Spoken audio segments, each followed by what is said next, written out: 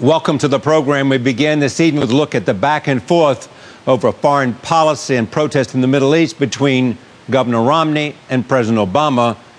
Joining us is John Dickerson of CBS and Slate. The longstanding tradition that in campaigns, you know, politics stops at the water's edge. Senator Vandenberg's quote, that may be a little bit outdated, but Romney jumped in so fast here that that was just kind of breaking with the normal tradition. But there's another point here, which is I talked to a very senior military man last night who said first reports are always wrong.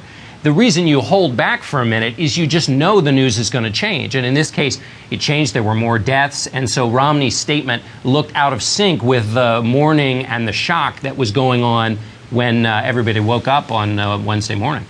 We continue with a look at that and more with David Brooks of the New York Times. And it underlines, I think, a problem with Romney, which he's just not a philosophical guy. The people who know him well like him. They say he's a good manager.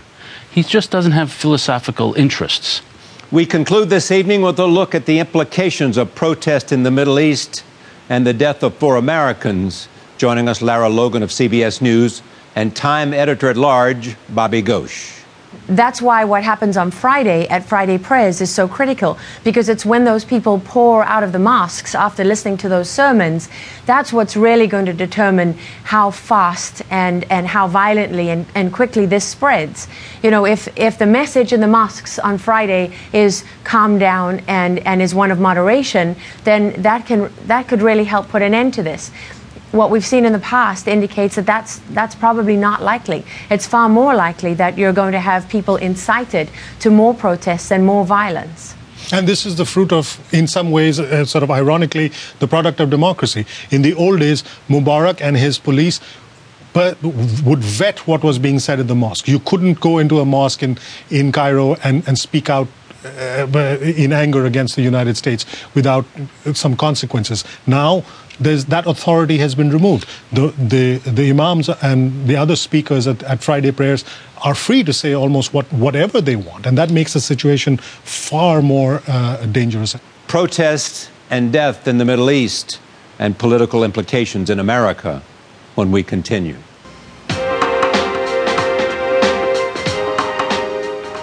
In this presidential election of 2012, foreign policy was not considered to be an important factor.